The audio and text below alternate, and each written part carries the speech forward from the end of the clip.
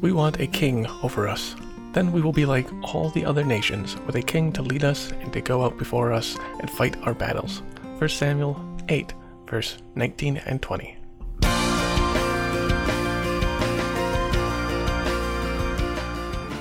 Welcome to Canaan Bound Podcast, a podcast designed to offer the Christian rest during life's journey. Canaan Bound Podcast features devotional segments by pastors serving in the Wisconsin Evangelical Lutheran Synod, along with church history, mission news, and music by various Christian artists who support our teaching. I'm Philip Wells, and this is episode 132. We begin our time together this week with a lesson from the Kings with Pastor Tom Barthel. People get frustrated during election season. The typical campaign will offer grand promises to fix every problem. No candidate ever says they'll just try their best. They all say, "I can fix everything for you." We all know they can't, but we want to believe that there must be someone who can. So we vote and choose accordingly. The ancient Israelites wanted to believe there must be someone who could fix all their problems. We read in 1 Samuel 8, 18-22, that they thought a new king would do it all. But like so many of us in an election year, their hopes were short-sighted. Our Lord warns in Isaiah 55 and John chapter 6, "Don't labor for bread that won't last." What he warns against is our propensity to look for a quick fix that's not centered on God, especially if that quick fix is centered on something entirely apart from God. Psalm 146 has an important reminder. Do not trust in human helpers, in mortal man who cannot save you. But it's easy to misplace our hopes.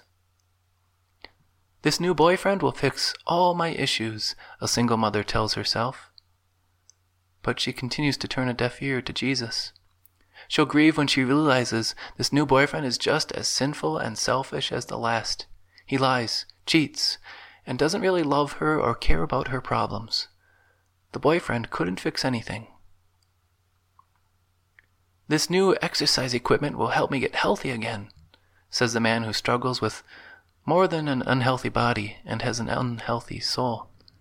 He'll be crushed when he realizes that his stair climber is an endless chase for a healthy body. He will age, grow weak, and die. The stair climber couldn't fix anything. Whether it's a person, it's a job, a home, a politician, or a new purchase, many promises are made and many hopes are centered on them. So, we vote or choose accordingly. If we don't take care, we also misplace our hopes. There's one man who we can put our hope in who never fails. He's more than a mortal man. He's the very Son of God. He does love that single mother and truly does care for her. He will never lie to her and never leave her. He does care for the body of that man, hoping to fix his unhealthy body. He has purchased it from the grave and will restore him to a new glorified body. Jesus does fix every problem. To look elsewhere is to put all your eggs in the wrong basket. Don't fall into the hype of a quick fix. Take refuge in your King who provides an everlasting solution. Jesus, our King, promises what no man can. I can, and I will fix everything for you. And now, Chris Dreisbach's Take the World, But Give Me Jesus.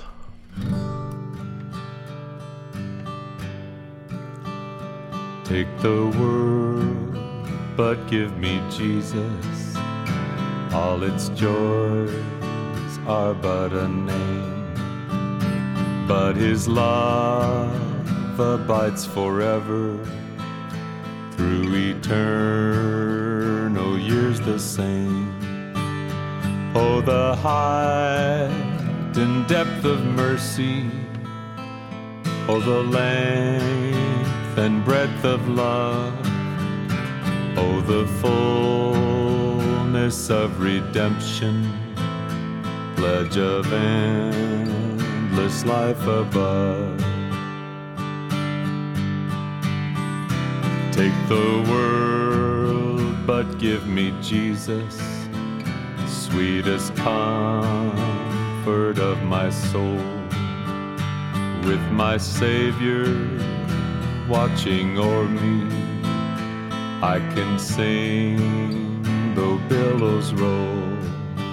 Oh, the height and depth of mercy, oh, the length and breadth of love, oh, the fullness of redemption, pledge of endless life above. Take the world, but give me Jesus. Let me view his constant smile. Then throughout my pilgrim journey, light will cheer me all the while. Oh, the height and depth of mercy, oh, the length and breadth of love, oh, the fullness of redemption, pledge of endless life above. Take the world, but give me Jesus. In his cross my trust will be, till with clearer, brighter vision, face to face my Lord I see. Oh, the height and depth of mercy, oh, the length and breadth of love, oh, the fullness of redemption, pledge of endless life above.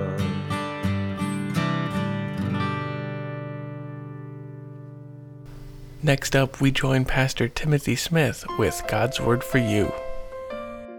God's Word for You, Job 41, verses 1 to 4. This is God speaking from the storm.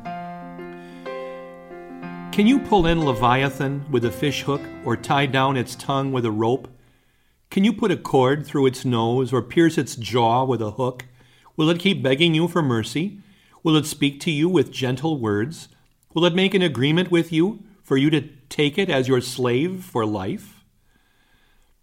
Well, it isn't obvious at first who or what Leviathan is. Would that have been true for Job, though? Just because we don't know what it is, did Job know? Shouldn't we assume that Job would have known what creature God was talking about, just as he did earlier when God spoke about the ostrich or the eagle? Now, a similar word to Leviathan, which would be pronounced Lotan, occurs in Ugaritic mythology. Ugarit was north of Canaan. But the twisting seven-headed Lotan doesn't seem to be the same creature.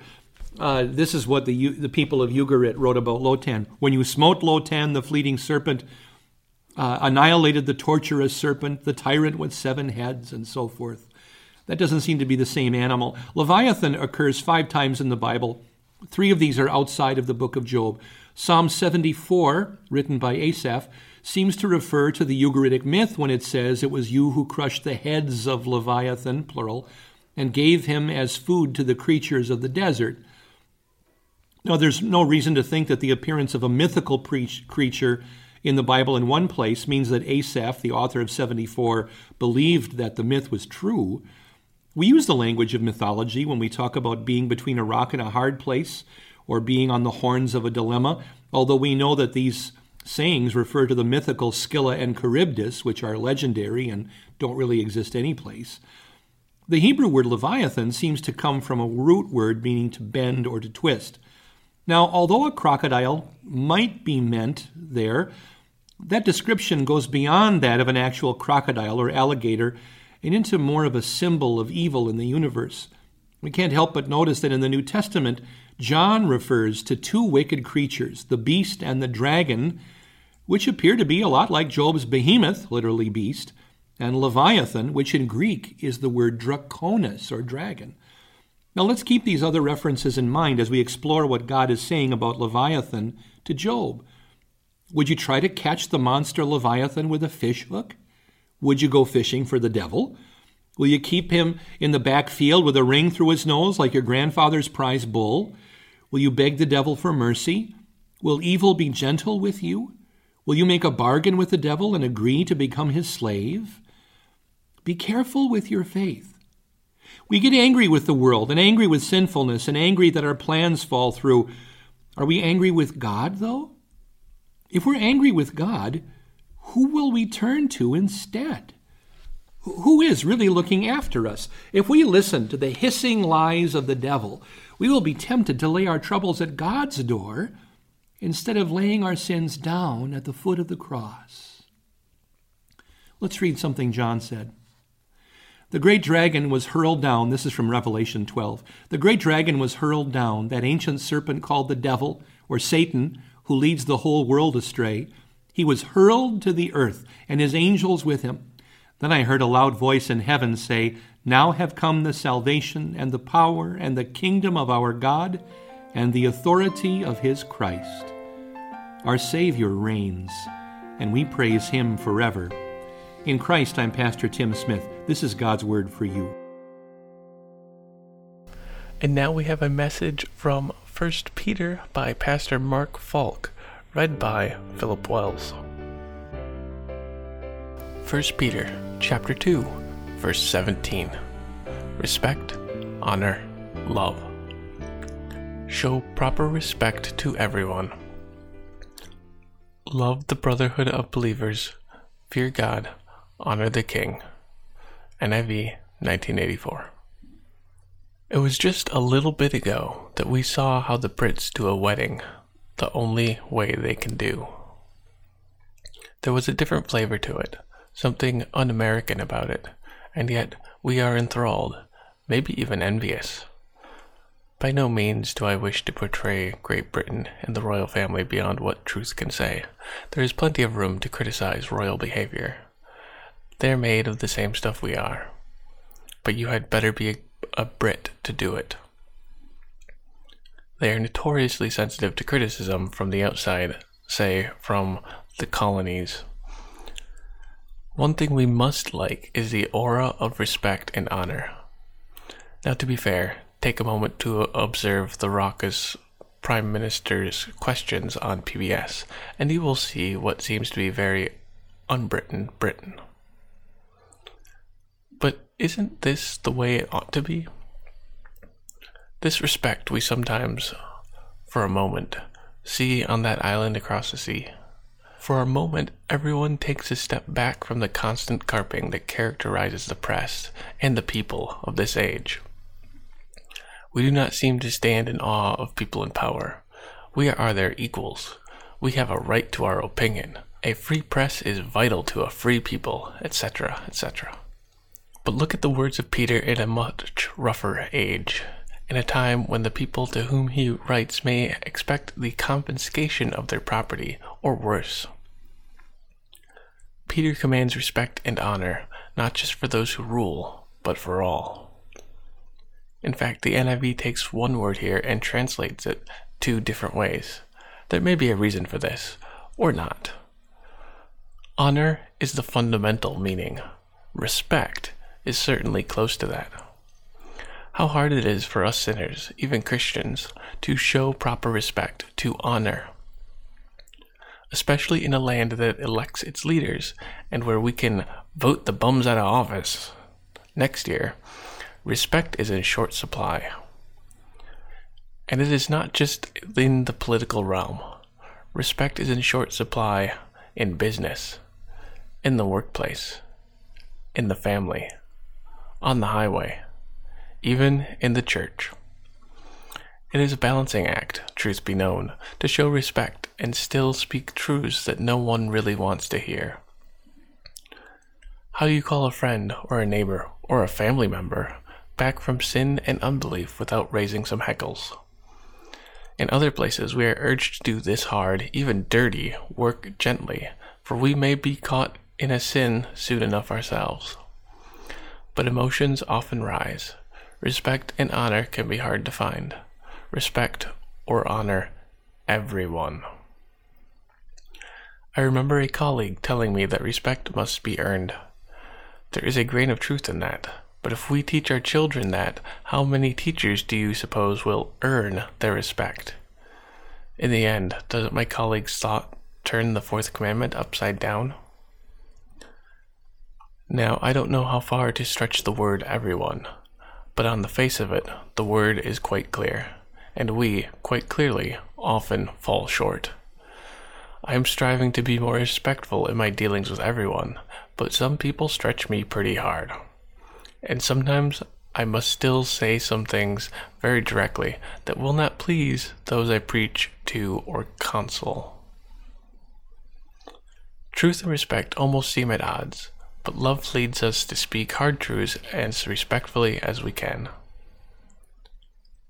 Peter wrote these words under the influence of the Holy Spirit.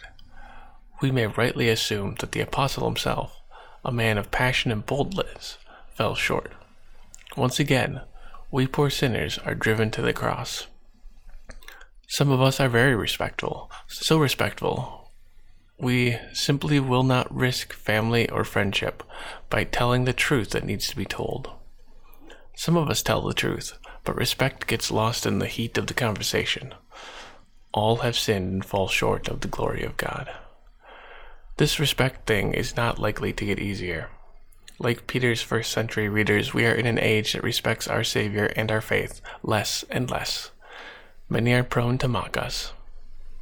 If they could do more than that, I fear they would. But we are children of God. These words about honoring all lead us to see where we have failed. Jesus did not fail. To the end, he spoke the truth, but he showed respect to the Roman Empire and its governor, Pontius Pilate. He showed respect to the evil men of the Jewish Sanhedrin. Then he died for them, for Peter, and for us. He honored them with his holy blood. Our flawed sense of honor has been covered with that blood. We live on to honor all people as his children. We end our time together this week with Cross to Glory's song, You Alone.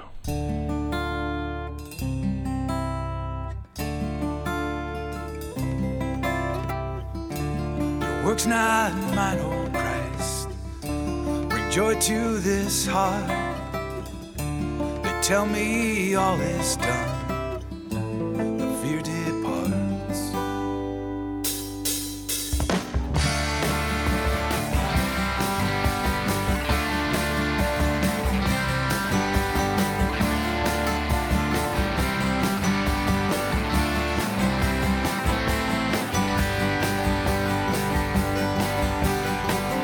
Your work's not mine, O Christ. Bring joy to this heart. They tell me all is done. The fear departs. Your blood not mine, O Christ. Heal my sinful soul. Your wound not mine, O Lord. Then make me whole. Right, Almighty Captain. Right on, humble Savior. Right on to the battle. You alone can send the toll. Your cross not mine, O Christ. Bore that dreadful load. Sins that none could bear, but you alone. Your death not mine, O Christ. Pay that ransom due. 10,000 deaths like mine are up too few.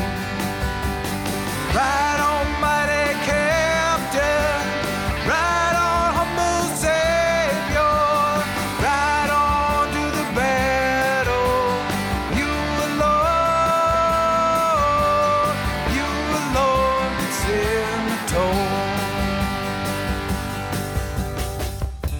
Your righteousness, O Christ, it covers me. No other righteousness set sinners free. Ride on, mighty captain, ride on, humble Savior, ride on to the battle, you alone. Ride on, mighty captain, ride on, humble Savior, ride on to the battle, you alone can send the toll.